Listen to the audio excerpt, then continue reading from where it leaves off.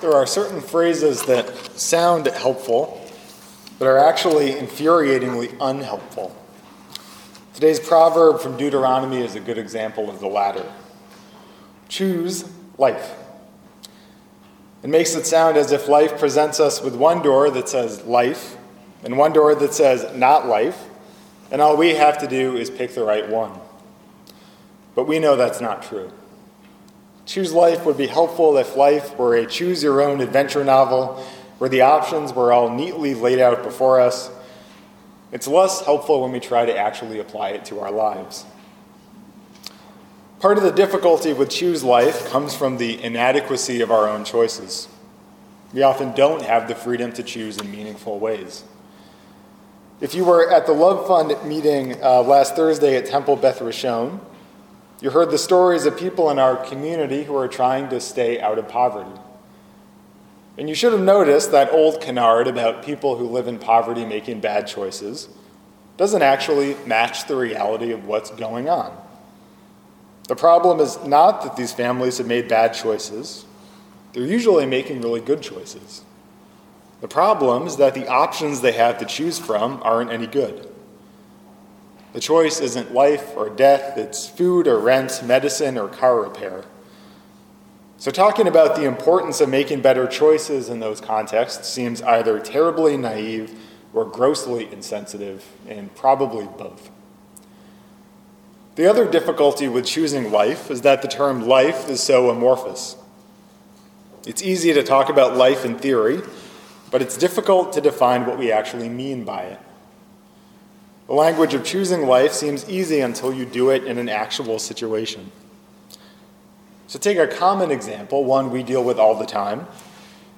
If you forego medical treatment that would prolong your life in favor of palliative care that lets you spend more time with your family without debilitating side effects, are you choosing life? Maybe. It's kind of hard to say. At some point, the language just doesn't work anymore.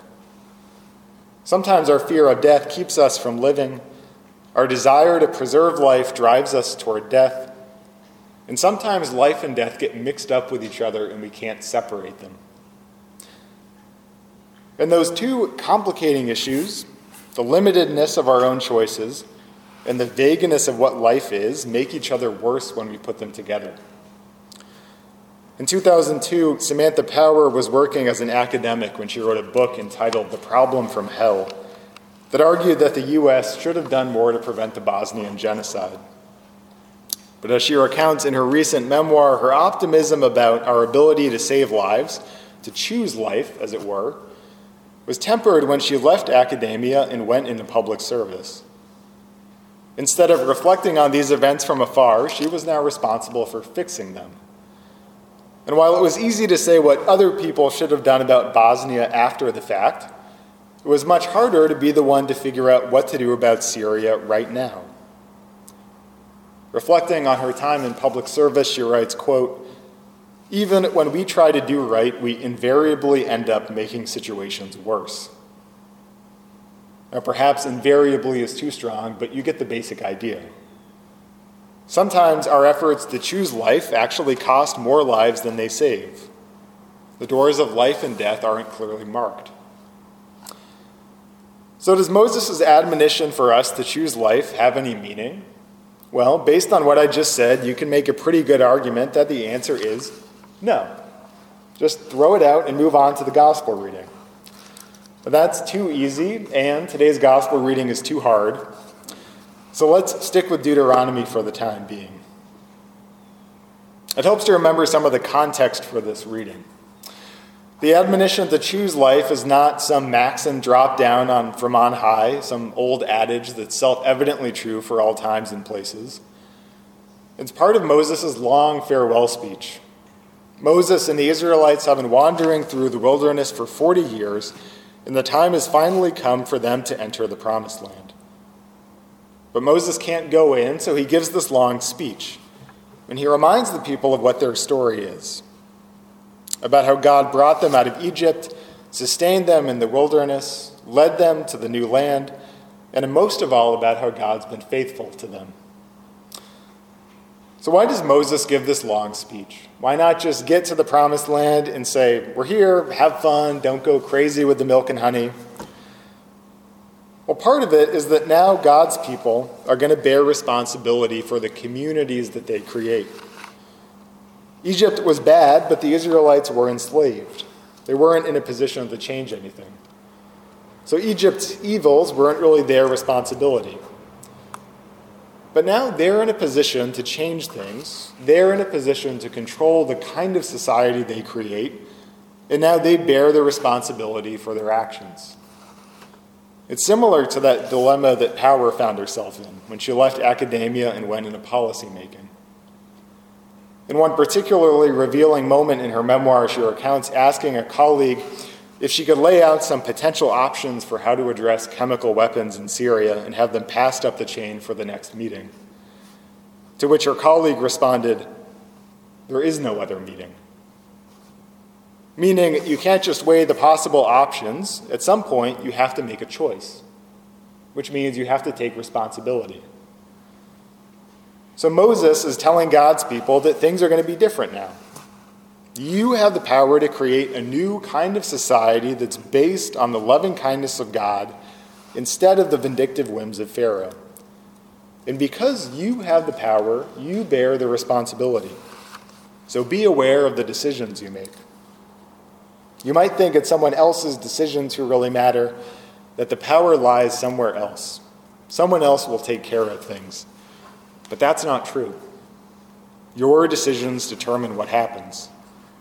There's no other people, there's no other land, there's no other meeting.